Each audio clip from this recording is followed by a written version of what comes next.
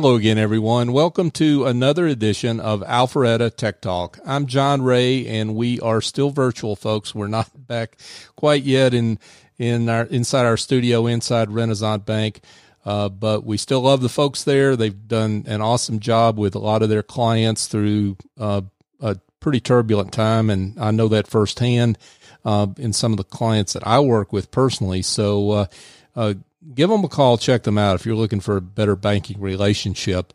They are open in the branches, but by appointment only. So you need to make an appointment to go see them at the safe social distance. But you can go through the drive-thrus at any time and do business there as well. Renaissance Bank, understanding you, member FDIC. And now I'm delighted to welcome Samay Kahili. And Samay is with Gray Orange. And Samay, welcome. Hey, John. Thanks for having me here. It's great to have you. And I was excited to learn about your company because you've got a company that does a lot of work that people don't necessarily expect to hear about in Alpharetta, Roswell, right? I mean, a lot of technology, but not quite to the extent of where you are, right? Sure, John. It is a surprise that we're making robots down here in Roswell. It's an eye opener for sure. For sure. So you're a robotics company, but let's get into it. Tell folks a little bit more about what Gray Orange is all about. So, John, Gray Orange operates in the supply chain domain. And what we do is we believe we're one of the only companies in the world, right, which brings software and robots built for purpose for order fulfillment, right? And we serve some of the biggest brands which do retail as well as, direct brands and sell, we help in their order fulfillment inside their warehouses, right? So that's what our core business is. Right. And our USP is the fact that, because the robot and the robots are built together, right? So they actually work seamlessly and can adapt to, for example, crazy times like we are right now in, right? So they just, don't take time. You don't have to reprogram them. You don't have to think. They just figure out, hey, demand's up, something's changed. We just need to adapt to it. And they just run seamlessly with that. That's what we do. Now, we'll get into the COVID-19 problem in just a second because we can't talk very long without talking about that, of course. But I guess the crying need that there was for what your company gives the world is really how Amazon changed expectations for immediacy, right? Yeah. John, we call it as two things, right? One is immediacy, which is the speed, right? You expect next day, 2 day, right? Today, right? So that's one. The other one is also the predictability part, right? So it also changed that, you can't say it will be delivered to you up to within the next 2 to 3 days. You need to say, hey, it will be delivered to you by evening on the third day or today. So it's both predictability as well as the speed of immediacy. And both those things have fundamentally, changed our consumer experience and expectations from all the brands which Amazon set up. So is it fair to say you help companies compete against Amazon? Yeah, it's a fair judgment to say, right? I think I would say this though, whether it's compete directly with Amazon or not, it's the user experience, the expectations have been set up. So we like saying it that we help them compete with the Amazon effect, right? So the Amazon effect is caused, right? You might be in a direct competition with Amazon, yes or no. That's left to be said, but the main point is that, Amazon set up some expectations, and that's where we call it as everybody's competing with Amazon in the world. And that's kind of that mindset you'll be spot on with. We help companies, deliver that promise and expectation. Yeah. And it's a customer experience question, yep. Right? Okay. So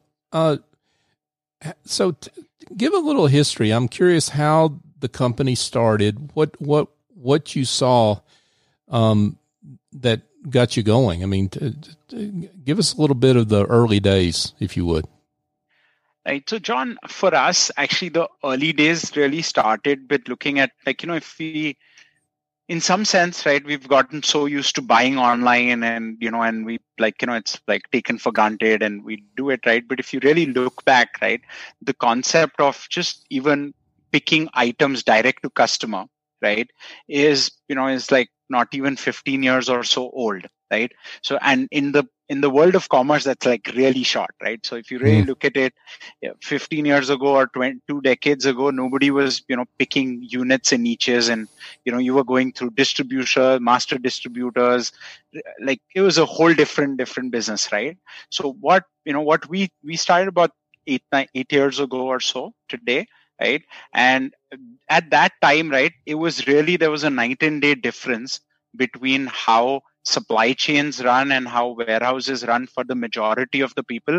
And 8 years ago, Amazon just grows every year, and hence e-commerce also grows every year. So it's really grown a lot over the last 8 years. Mm-hmm. But even 8 years ago, I would say it was like a upcoming trend, and it's like, it's like 2% of retail, and it's 1% of people's business. It wasn't mainstream, right? So what we were, me and my co-founder Akash were really pulled in with was the fact that we saw a lot of people were concentrating on what we call the front end of the problem, which is how do you make websites, how do you do marketing, how do you actually do direct to consumer, right? And then there were a lot of people actually, even back then, even though that's not come true today, we're like thinking about, hey, we're going to 3D print it and we will make everything to consumer. And we thought in between, right, there's this whole supply chain of how do you actually get goods from point A to point B, right, distribute them, and and they're going to go through a massive change, right? So given that insight, right, we really started on supply chain, and and over the years we've just grown and grown. Being the first in the space just helped, and I think we just grew from that. Wow, awesome story. So let's talk a little bit about lockdown and how that's really put fulfillment operations in the spotlight. So what changes are they going to have to make, do you see, to fulfillment that helps them meet some of the challenges that are going on right now? So, John, as you said, right? I think we can't have any conversation these days without the lockdown and COVID in them, right? Sure. I'll just take a pause though, right? I think, let me say one thing that, principally the software platform plus robots that GreyOrange provides to its customers essentially enables them to be able to handle uncertainty and change in demand spike. Like, what it does is, right, Grey Matter as a platform always processes all inputs coming in from various angles, right? You have traffic conditions, you have order conditions, you have weather, you have everything fed in. And what it enables the operator or the warehouse operator, the supply chain operator to do is basically be able to make sure that the system's going to keep looking at all the parameters and take the best decisions there is, right?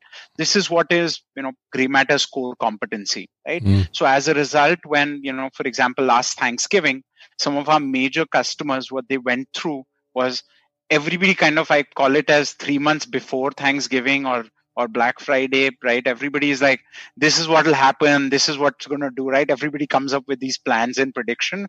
And then I call it Black Friday actually happens. And, and then you have Cyber Monday, and you can say some people get lucky, they get better at predicting, but it's very different than what you planned, right? You can only plan so much, right?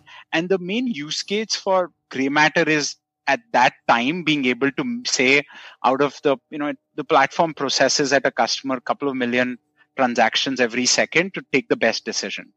The reason, I gave you this long background answer was, right, so when you come to COVID, right, I would say that, obviously we're not like, it's not like Grey Matter's built for handling lockdowns and COVID, and, and I hope there's no more, there's not another pandemic for another 100 years. So it's not something it's built for, but it's really built for this uncertainty. So what happened for our customers were, I call it as literally in 1.5 weeks or close to 2 weeks from when the, the lockdown started, and that they started processing Thanksgiving equivalent volumes from their warehouses, right? And they had there was no 3 months to plan for a peak. There was no how do you do this? Why don't you put this inventory, remove that inventory? There was no change to actually play a different playbook, right? Right. But, I call it touch wood, right? It just magically worked for them, right? And there were there were learnings to be had in that, but that's what it is really built for, because we at Grey Orange strongly believe that, one thing is for certain, that, it's just going to keep getting more and more complex, right? More and more technologies will keep coming. Consumers will figure out, companies, will figure out different ways of, serving to customers, and consumers will figure out different ways of consuming, right? So it's not going to get any less complex.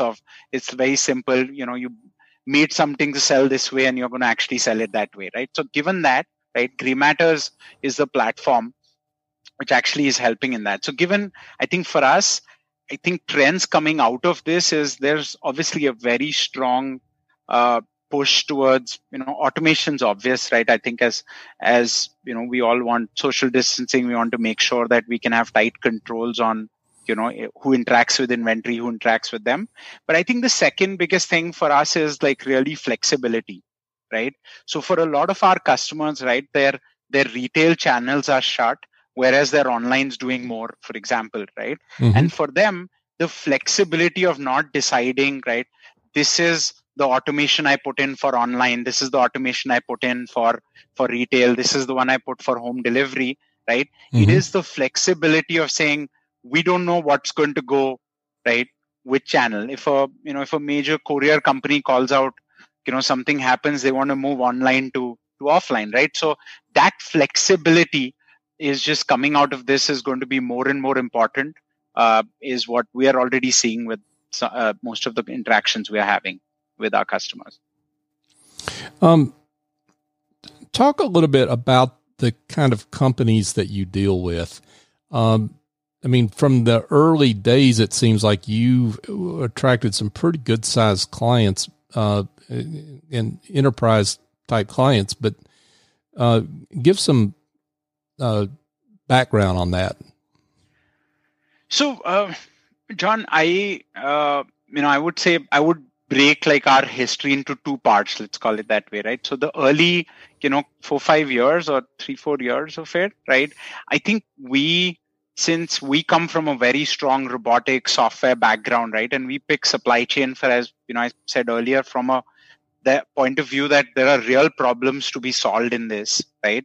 So, and these are not problems, I like calling it, we didn't want to, we started this after college and we didn't want to go dedicate our lives to solving small problems. We wanted to really go after the big ones, right?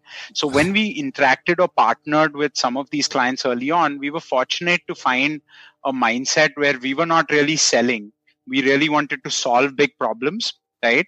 And hence we were much more interested in the problem rather than figuring out okay, how do we make money out of this, or what do you do? So for being strong product people that we are, right, so early on, the concentration was on finding the right problems. And I think that really worked well. Customers saw that, these people are, research people, these are business people really interested in the problem, right? I think over the last 3-4 years, right, obviously that has really accelerated forward with a lot of, because now we are, as supply chain is a very risk averse industry, right? I like saying, nobody gets promoted for doing a good season, but you definitely get fired for doing a bad season, right? Right. It's such an unfortunate truth of our industry, right? So when you look at that over the last 3-4 years, once we had got these early customers, really, Fortune 100 brands, and you're working with them, right? We now became the most reliable, right, platform to do, right? Where we have a thing where we don't generally do pilots, or we've not done pilots with any customers, right? We like solving real world problems. So that is what over the last 3-4 years has, got us today, where you have, if you go out there and you want to have something which is, I would say cutting edge in the sense that you can go operate in this world, but you have something reliable, running at scale, mission critical, right? So that kind of is our another USP that's been built over the years. Folks, if you just joined us, we're speaking with Sameh Kahili and Kahali. I didn't get that right, Sameh. John, the second one was good. I'm Sameh Kohli, but the Kohli. second one was better Thank than you. the first one. Thank you. Thanks for giving me a multiple choice there. I'm sorry. But no, we're and he's the CEO, co-founder of Gray Orange. You said something there that I find really interesting, that I think is a cautionary tale maybe for other companies. You said you focused on the problem, not the money that was involved in the problem. Say more about that.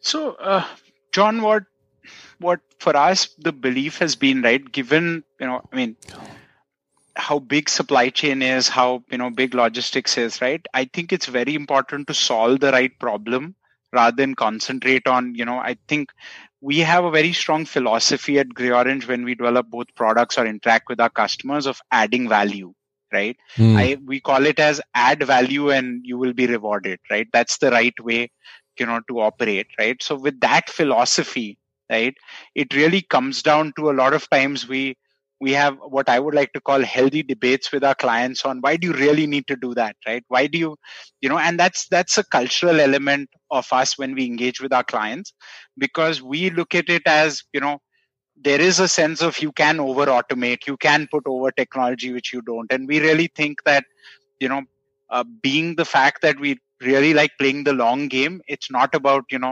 stuffing up a warehouse with a lot of robots or selling a lot of technology. It really has to, I call it as ROI is hygiene and making sure that, you actually add some value where they can do more business, right? I mean, none of this should be done to save money. This should be done to make sure at the end of the day, their customers are positively impacted and can get a better experience is kind of the whole, mission that we follow at Gray Orange. And that's kind of what I call it as add value and you'll be rewarded is a better way to operate, right? And build products and interact with customers. I am fascinated by this because and I don't want to get too far down this bunny trail, but I think it's really important, because this sounds, suspiciously like, you need to be the next case study in Simon Sinek's The Infinite Game, because that's really what he talks about in that book is, business is an infinite game if you choose to play it that way, and the most successful companies do, and they're focused on adding value over, an infinite period of time as opposed to very short-term, metrics. Financial metrics. That's what I'm hearing. Yeah, John, we've been at that for 8 years, so still going. That's what we do. You're being very modest. I could tell that, but anyway, that's why you've been so successful over 8 years. It sounds like to me is what you focused on is the value add all the way down the line with both your clients and their clients. Yep, that's we strongly believe that's the way to build a long-term company, right? I mean, this is for us. We want to enjoy working with our clients as much as hopefully they will enjoy working with us, and that's core to us. So let's talk about underlying technology, on which your software Gray Matter is built. I see the term unconventional choice. So tell us more about what that's all about. So, John, that's actually a very interesting, lesser known, I call it stories or secrets of what we did, right? So we did something crazy back in, like 6-7 years ago, which is when we were really choosing, right? So let me tell you a short story, right? So we were coming as, strong robotics people and coming into this space and saying, hey, we want to build, the best software platform there is to enable people to be flexible, right? And when we did our customer interviews and tried to figure out, okay, what's the SOP or what should you build or hard code the system or build into the system, everybody kept saying, right, that it depends, right? It depends on this situation. It depends on a business. It depends on, what time of the year it is, right? So given, right, since we kept getting it depend, what we said was we needed to build something so flexible at the base, right, that it can actually, it's more of what we call as a computational engine, right? So you should be able to throw a 100,000, options, and today we throw 1 million options at it every second, and the system should be able to decide what's the best direction or SOP to form, right, or take, right? It's like, think of it as, if you have to go pick up, you want to go outside the house, you can go through the back door, you can go through the garage, you can go through the front door, right? But you want to take that decision at that time. It's not like every time you have to leave the home, you always have to read through the front door, right? So given this is what we needed to build, we built our system based on a unique language, which is actually used, a lot of people don't know, but almost close to 90% of the world's internet traffic actually runs through a technology which is very similar, which is, is essentially built to route traffic around the world. So if you really, and that's kind of the core, it's built on a language called Erlang, right? And that core, what it does for, fast forward today for supply chain and fulfillment, right? What it does is you really need to just feed in, right? That, okay, this is what I need done, and this is how I will measure it. These are my cost metrics, right? And then, right, machine learning kicks in, AI kicks in, and, and it tries to that at any time it's taking the best decision, right? Now, why I called it at the start a crazy choice we did, right? Because when we started, right, I would say the first couple of warehouses that we were running probably like 10,000, 20,000 shipments a day, right? But in terms of platform, this was like, this is built for, 100,000 shipments done, right, in 10 minutes, right? So when you look at it, how far ahead, and we gave like literally 2.5 years to that platform, right? Today, of course, it's a big part of our secret sauce today, and, the ability that we can manage such massive networks of warehouses and operations. But that was a very unconventional choice, right? Even today, actually, companies that are upcoming right now, right, it's like years and years, and, we're coming up to a decade of investment in the platform to be able to keep that flexibility. And that was our, crazy choice of, we were really building it for, further ahead. And even today, I would say for the last 2 years now, we've been investing in what we call as being 5 minutes ahead, right? So we are real time now, where we take all the decisions real time, right? But we're actually getting now towards how do you stay 5 minutes ahead of the curve. So that's kind of what, we have about close to 300 engineers working on that. So that's what keeps them busy. Wow. So I kind of skipped right over that. Give folks an idea of the size and scope of your company, because you're not just here in the Roswell area. No, we are in Roswell, we are in Boston, we're in Japan, we're in Europe, we are we're in Latin America. We're pretty global in our footprint and presence. So we're close to 700 people in the world. Oh, today, wow. Right. So that's this thing. And our key markets are, of course, North America is our biggest market. This is where home is. Right. And then other than that, we're spread across Western Europe and Japan are our key markets. And we have a fairly sizable development center and R&D center in India also.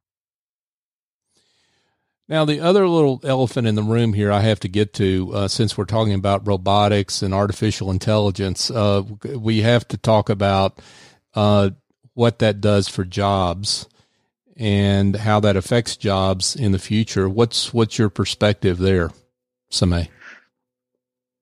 So, John, it's a very interesting question. Obviously, as you can understand, in being in robotics, I've had this question with, business leaders, with customers, right? And obviously, and in other forums, right? I think first thing, let me tell you something that, there's a big disparity between, jobs in the world versus the warehousing, or the fulfillment job that, people use robots for here, right?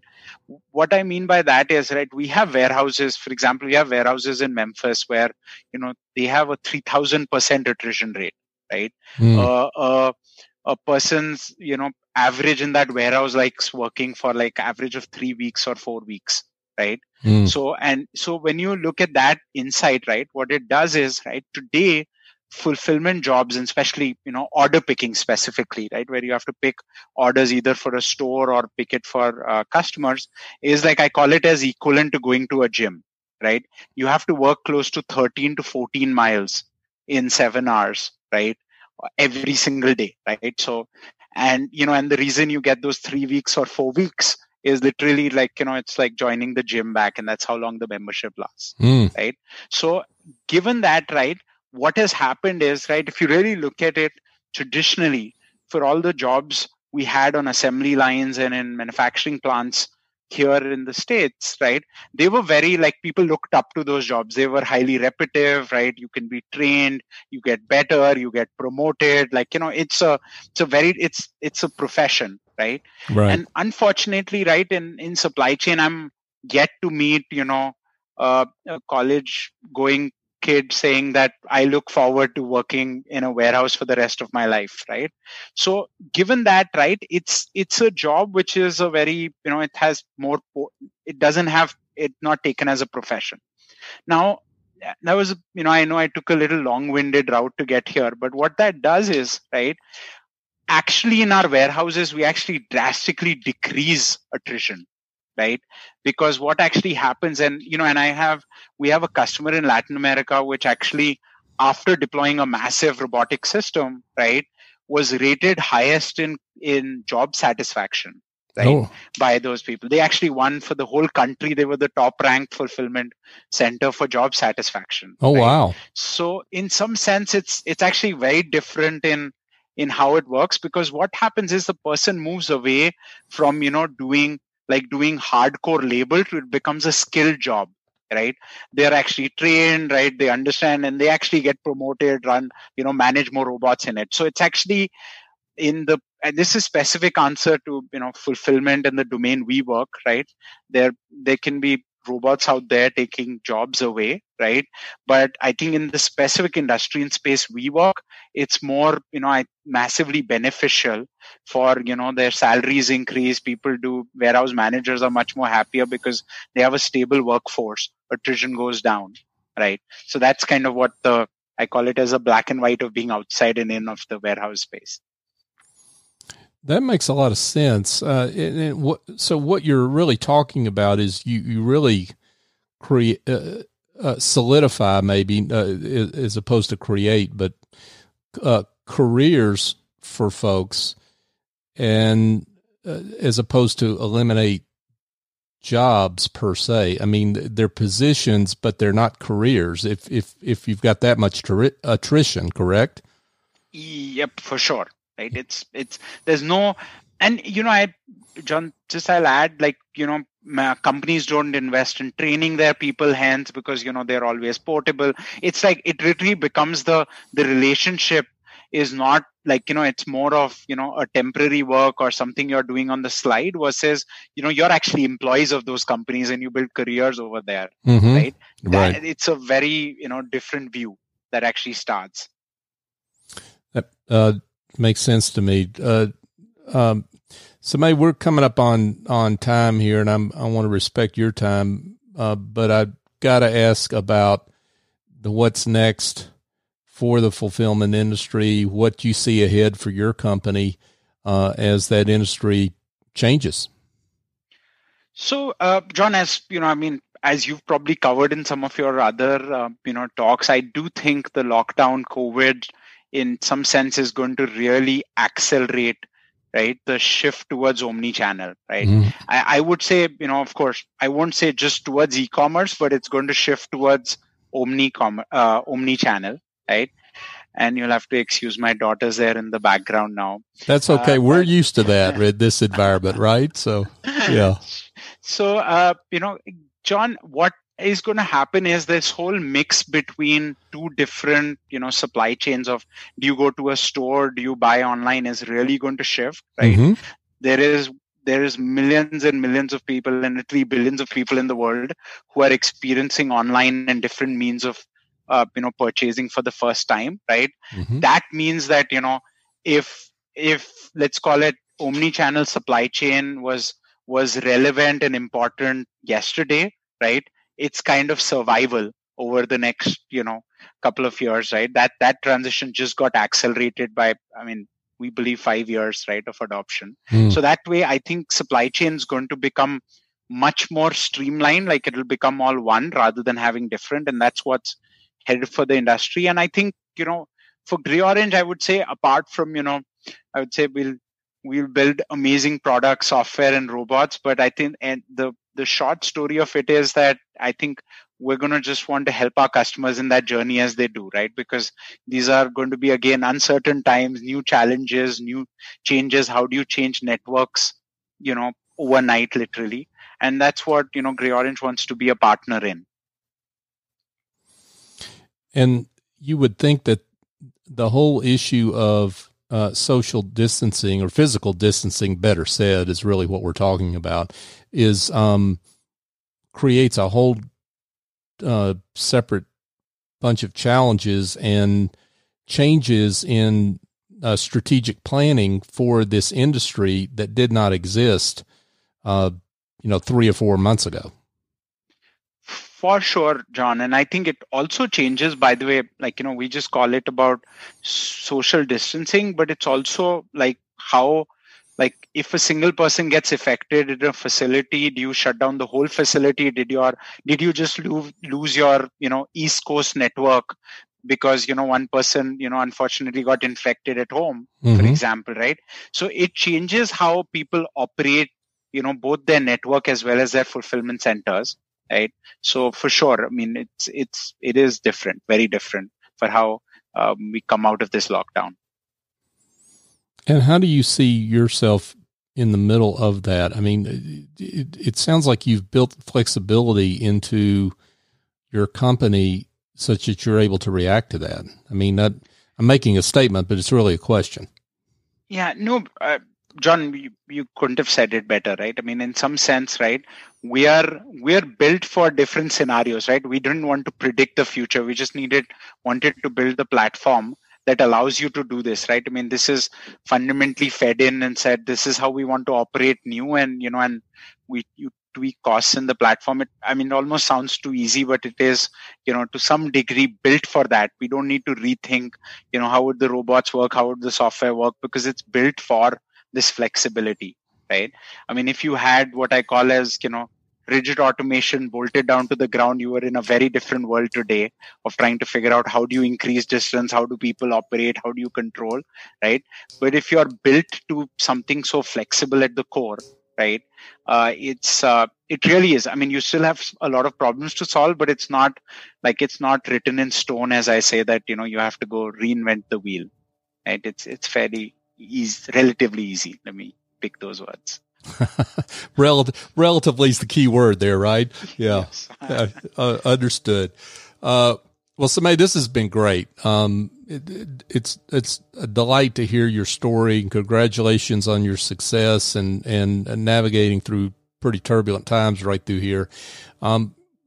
Let's get some contact information out there for those that have heard something that sparked an interest in your company. They like to be in touch with you. Tell them how they can do that. Sure, John. John, I always think the best way is to go to our website. It's www.grey, Grey, orange, orange.com, right? And that's probably the best way to reach us. There's a form. Let us know what you'll want to talk to us about, and somebody should get back to you. Awesome work. Co-founder, and CEO Samay Kohili. Sorry about that. It's been a pleasure having you. Thanks for being with us. Thank you, John. Pleasure's all mine. Yeah. So, folks, just a quick reminder that you can find our show on all the major podcast platforms. Search Alpharetta Tech Talk. We're on Apple, Google, Stitcher, Spotify. We're pretty much on all of them. So check us out there and engage with us there. We'd love if you'd subscribe to our show and help support the work we're doing to bring great business leaders like Samay to you.